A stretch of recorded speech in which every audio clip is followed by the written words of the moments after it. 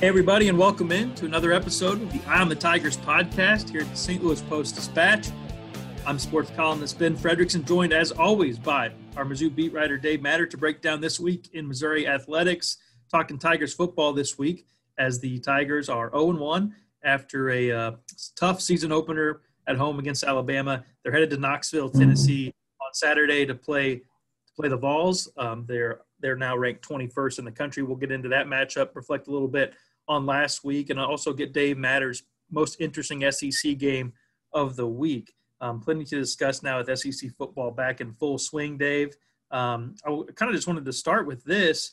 You and I were both there on Saturday covering Missouri's loss to Alabama. And you said, as we started this podcast, that based off the kind of the reaction, the vibe in your chat this week at stltoday.com, that Missouri fans are they're in a good place. They were pleased with the product that they saw on the field in Eli Drinkwitz's coaching debut, considering it came against probably the best team in the country in Alabama. Yeah, I think people are bought in. I think they're looking at that final score and they're looking at the fourth quarter. Even though Alabama probably took its foot off the gas to some degree, although they did. I looked at the snap counts; they left a lot of their starters in for the whole game, or at least most of that fourth quarter. And they saw that Missouri, they didn't make a game of it by any means. It was 35-3 at one point. But as Jeremy Pruitt said this week, and I'm sure he's putting a little spin on this, Missouri dominated the second half is how he said it. He said he's not sure that a team has ever held a Nick Saban Alabama team to 95 yards or less in the second half of a game. Now, I'm not sure he looked up all 14 years worth of Nick Saban's box scores, and frankly, I didn't either. But, that's what you have to tell your team when you're getting ready for a game like this one. But, yeah, we saw plenty of good things. You wrote about it, Sunday's paper. I've touched on it this week. The things that Missouri struggled with, we expected them to struggle with. Most teams are going to struggle with against Alabama. We talked to Ryan Walters, Missouri's defensive coordinator, last night, and he's like, I'm not going to freak out over the results of this game. That was arguably the best offense in the country, and I liked a lot of things that I saw. So I think that game required a lot of perspective. And just based on the fan feedback I've gotten in my chat and on social media, I think people feel really good about the rest of this season. So we'll see.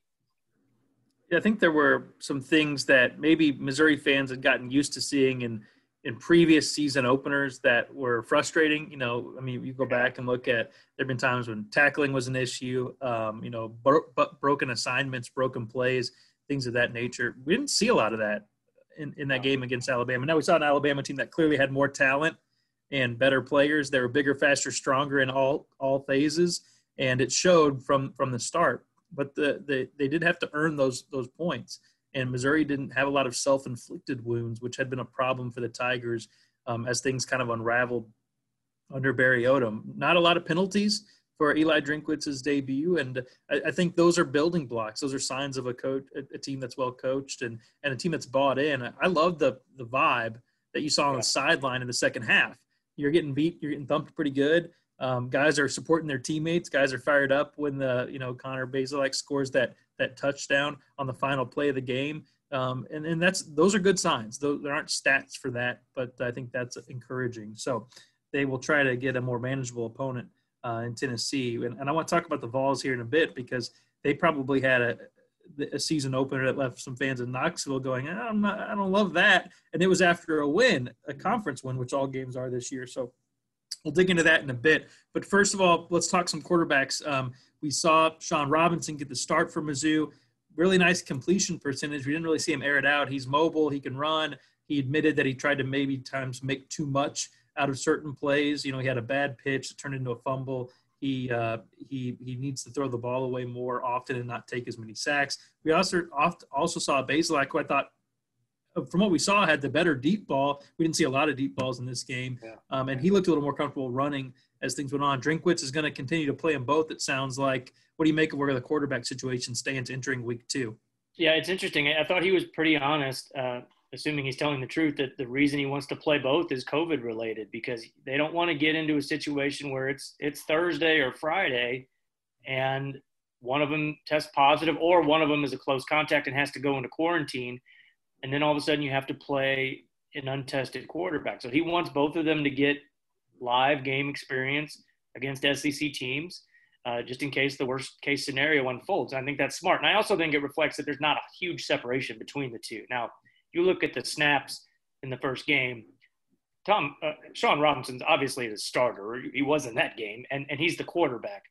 He played every series except for 2, and he did do some good things. I'll be curious to see if it's the same thing going forward in Knoxville.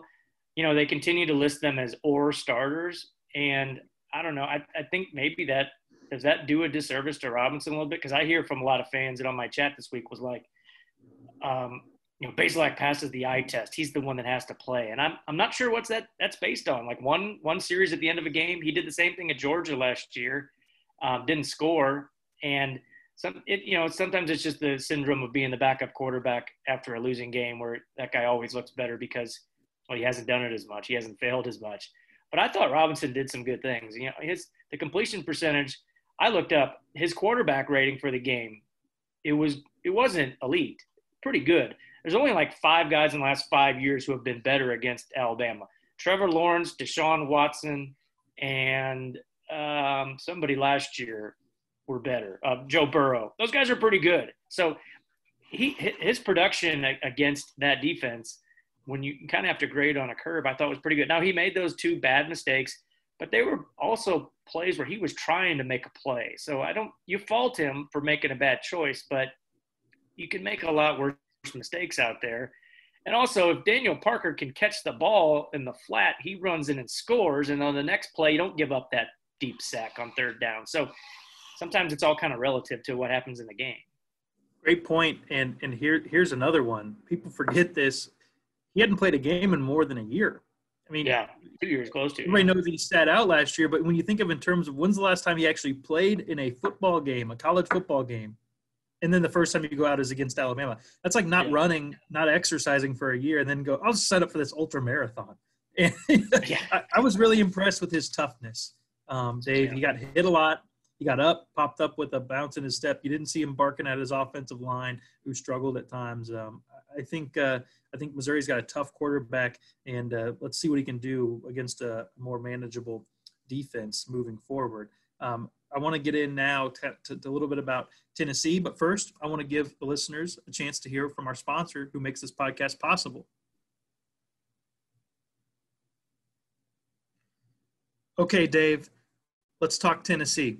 The Volunteers were highly, hyped headed into this season as usual. That seems to be what happens around Tennessee. Usually you and I are the ones saying, hey, maybe pull back on the Vols a little bit. This year I was actually saying, no, I think they're going to be pretty good, and they still could be. They're 1-0. They beat South Carolina. But they are dropped now to 21 of the rankings because they didn't beat South Carolina all that convincingly, and there are Big Ten teams in the rankings. But the way that game started in against South Carolina, Tennessee fans were on the edge of their seat, and they didn't really get off it over the course of that game against a Gamecocks team that isn't expected to be all that powerful this year. Yeah, they scored late. They had a really quick drive to take the lead. They broke a tie in the 4th quarter, and they gave up a field goal then. Had the ball with a chance to kind of clinch it, and they had to punt. And fortunately for Tennessee, South Carolina fumbled the punt. Tennessee took over with about 2 minutes left and able to run out the clock. So what stood out to me was that's their 3rd consecutive SEC road win, and they're all by 4 points.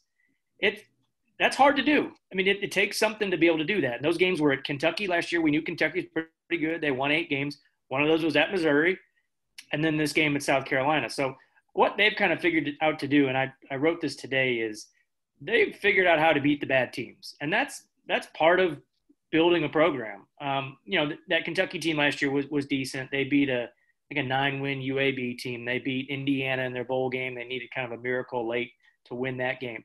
But it's not like they're going out and beating Georgia or Alabama yet. But they are squarely in that middle class in the SEC East, maybe for the whole SEC, and they're right near the top of that. Figuring out how to win games is hard. That's part of building a program. And I give Jeremy Pruitt and his staff some credit for figuring that out. Because before that, they were just figuring out ways to lose games. Now they're figuring out ways to win games. That's the next step. That's the step that Barry Odom's teams couldn't take. They were not winning the games that they were supposed to win. And now, right now, Tennessee is. The next step then is beating Florida or Georgia, which they haven't done, I don't think, since 2016. So they're a few steps ahead of Missouri's program right now. That doesn't mean this can't be a close competitive game or Missouri can't win, but program-wise, they're just a little bit further ahead. Do you think people were maybe short selling South Carolina, or do you think this was an example of Tennessee, maybe kind of like all teams kind of trying to figure out what exactly they're going to look like this year? I mean, the first week is hard to analyze always. Yeah. It's even harder to analyze now with so much COVID unknown and how it's affected teams moving into the season. What did you make of the outcome of that game? I think Tennessee even benefited from the scoring and defensive touchdown, which they really needed in that game as well, which those are pretty rare. Do you think the Vols are overranked? Do you think South Carolina is better than you thought, or you think you just kind of throw this one out with the bathwater and say they found a way to get a win? Yeah, that's kind of where I'm leaning. I don't think South Carolina is very good, but it's still hard to win on the road in the SEC anywhere. It wasn't a pretty win. I mean, Tennessee, I think, was 1 of 11 on third down, and they didn't really turn the ball over much. I'm not sure if they did at all. They might have had a fumble there or an interception, but they just figured out a way to get it done. And the weird thing, when I thought about last year's Missouri game, you kind of think of that game and you thought, man, that was a blowout because Jared Garantano threw for like 415 yards and was just shredding Missouri. It was a 24-20 game. I mean, Missouri was right there. They could have won that game. But, again, Tennessee has just kind of figured out how to win close games, and that's kind of their MO right now. And, part of that's having a veteran quarterback. I mean, I think about Garantano, and even Ryan Walter said this week, it seems like he's been there forever. I know. His third game against Missouri. Somehow he missed the Missouri game his freshman year. He played the game before and the game after, but he was hurt for that game. But I was on radio in Tennessee this week they asked me about Larry Roundtree, and they said, man, it seems like Roundtree's been at Missouri forever. I'm like, well, it seems like Garantano's been at Tennessee forever too. He's just right. coming back every year. But that veteran quarterback, I mean, he's not the best in the league, but he's played a lot of SEC ball, so he knows what to do in those situations. Looking at what you think Missouri will try to do against Tennessee, we did hear some things from Drinkwitz after the Alabama loss, and I'll give him credit for this. I didn't love this week that he decided to be the media czar and try to weigh in on what questions we should be asking him or his players. So I'll say that, but I'll also give him credit on this. I think he did a very good job of saying, after the game of seeing, addressing, and sharing what he thought the team should have maybe done differently in real time.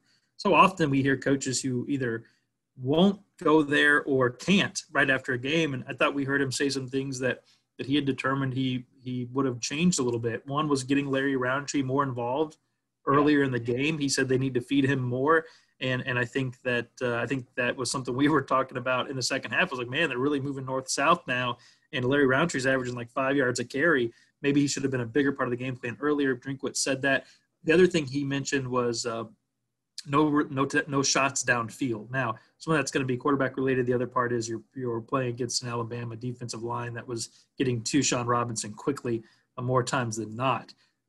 What do you think we could see from Missouri's offense that we didn't see in game one? Perhaps Larry Roundtree more focus in the beginning on getting him established, but do you think we'll see maybe a more vertical attack, or at least an attempt to get some of these receivers involved that we've heard a lot about, Keke Chisholm being one who really wasn't a factor on Saturday?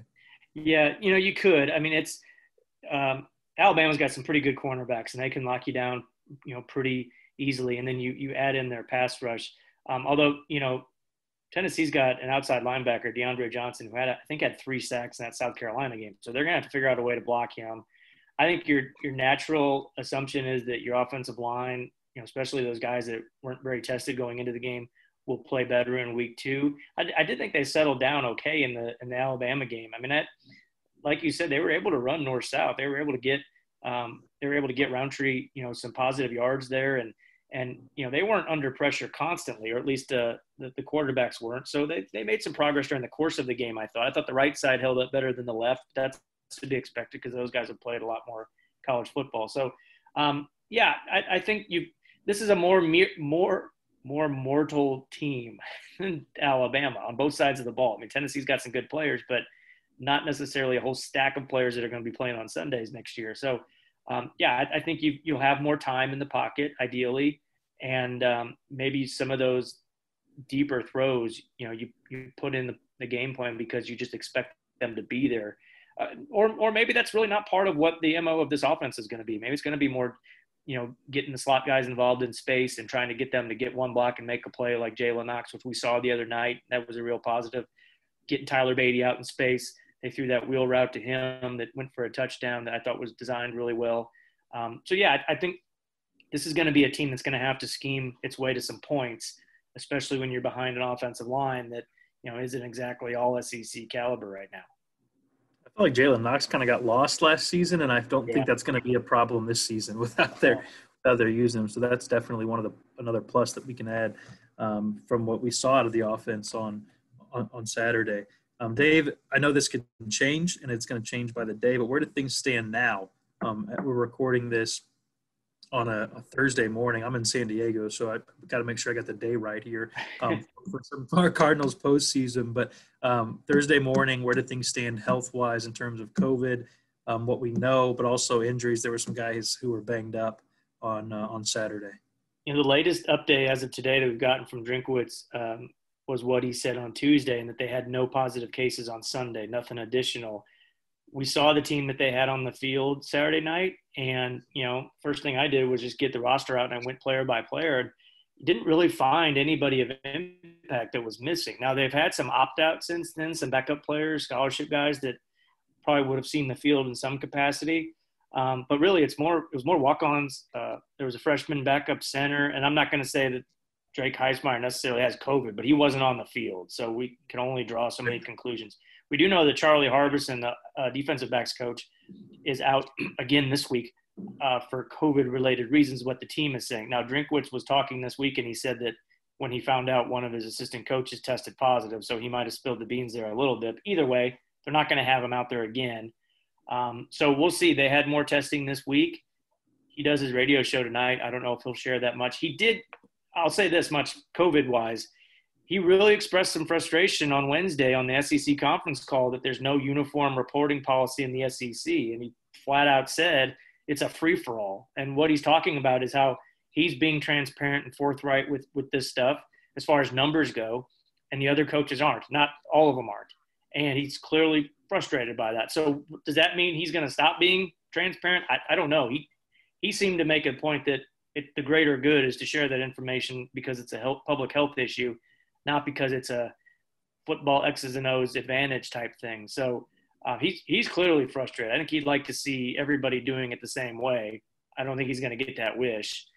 We know that Tennessee's depth chart was just ransacked this summer with quarantines, not necessarily positive cases. So they've been through it already.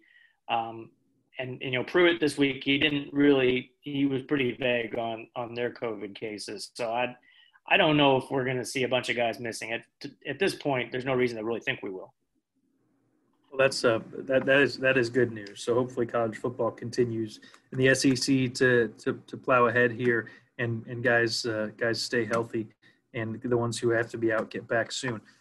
Dave, hey, we've got to remind folks that they can find the podcast, stltoday.com/podcast. You can go to iTunes, Google, whatever you're using for your podcast needs, you can find us there. Eye on the Tigers podcast, or check out all the Post-Dispatch podcasts at stltoday.com/podcast.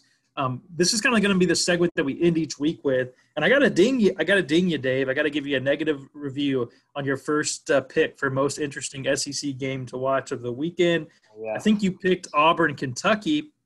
We both thought Kentucky was going to win that game. We both got that wrong, and we blew it on most interesting game because I don't know why we didn't think to pick Mike Leach's debut as the head coach of Mississippi State. Obviously stunning, defending national champion LSU. The Pirate eye patches went up like 50% on Amazon. People in Starkville are starting to walk around on wooden legs out of choice. Pirate Nation is alive and well. Is Mike Leach going to do this again, go to a school where nobody thinks he can win and turn them into a legitimate contender in a short amount of time? They looked like one on Saturday. I mean, just move the ball effortlessly. Can we finally stop saying that, whoa, can this offense work in the SEC? I mean, come on. Like, other teams have run spread offense. I think we got an answer there. Spread offense. I mean, come on. Of course it can work. And it might work better than ever because you can get some elite athletes in those SEC footprint states that he hasn't had the luxury of having before. So, absolutely. I mean, the thing on Mike Leach, though, is just when you think that he's got a team that's going to compete for championships, which they usually don't, they get beat by somebody that you expect them to beat. Now, they play Arkansas this week, but I don't know if Barry Odom's defense is going to be able to stop the Pirate this week. But, yeah, man, I mean, we should have seen that coming with Mike Leach going to Death Valley, taking out the defending champs, and it was surgical, man. They just shredded that defense. It's just so in hindsight, it's predictable because of course Mike Leach is going to make a splash in his debut, and he's got one up on Lane Kiffin there with Ole Miss not being able to win its season opener. I'm curious how LSU bounces back now, knowing that their chance of defending their national championship is likely over 1 week into its season. That's actually they're a 20.5-point favorite against Vanderbilt. I bet Vanderbilt covers that spread on Saturday after LSU's kind of trying to find some motivation here after going from that high to being 0-1 after game one. That will not be, I don't think, your pick for most interesting game. I have a guess as to what it might be. But what do you if you have to tell an SEC fan to not miss one game on the DVR this week, which one are you picking? Oh, it's got to be Auburn at Georgia. I mean, one of these teams, you've got two top 10 teams. Georgia was not exactly captivating last week at Arkansas. I mean, it took them a while to get going. Now, they do get their transfer quarterback cleared this week, JT Daniels from USC. I don't know if he's going to be the answer. It seems like Kirby Smart always has some kind of quarterback issues there. But going up against Gus Malzahn, whose team was impressive against Kentucky and just held them off, and Bo Nix kind of continuing to look good like he did last year. This is like one of the oldest rivalries in the SEC. It might be the most played rivalry in all of the SEC, if I have my history right. So, yeah, this is a good game. Somebody's going to really establish themselves as a top 5 team. Somebody else is going to, kind of be on the outside looking in. But this looks like it could be a really good game. It's the primetime game on ESPN Saturday night. That's the big one, and that's the one to watch. So it'll be. We'll see if we can redeem ourselves with our most interesting game, and I think it's going to be an interesting game in Knoxville, Dave. You're going to be on the road covering Missouri in Knoxville, and you'll have full coverage at stltoday.com. I'm here in San Diego for now. We'll see if this goes to Texas or back home to St. Louis, but it seems more like Texas. Is kind of the way the vibe out here in San Diego. So, Dave, we'll be in different places, but we'll keep the podcast rolling week by week here as the Tigers continue this tough schedule and keep the great coverage up. Travel safe, and we'll talk to you next week. All right, man? Sounds good. All right, Dave. That will do it. I'm Ben. That's Dave.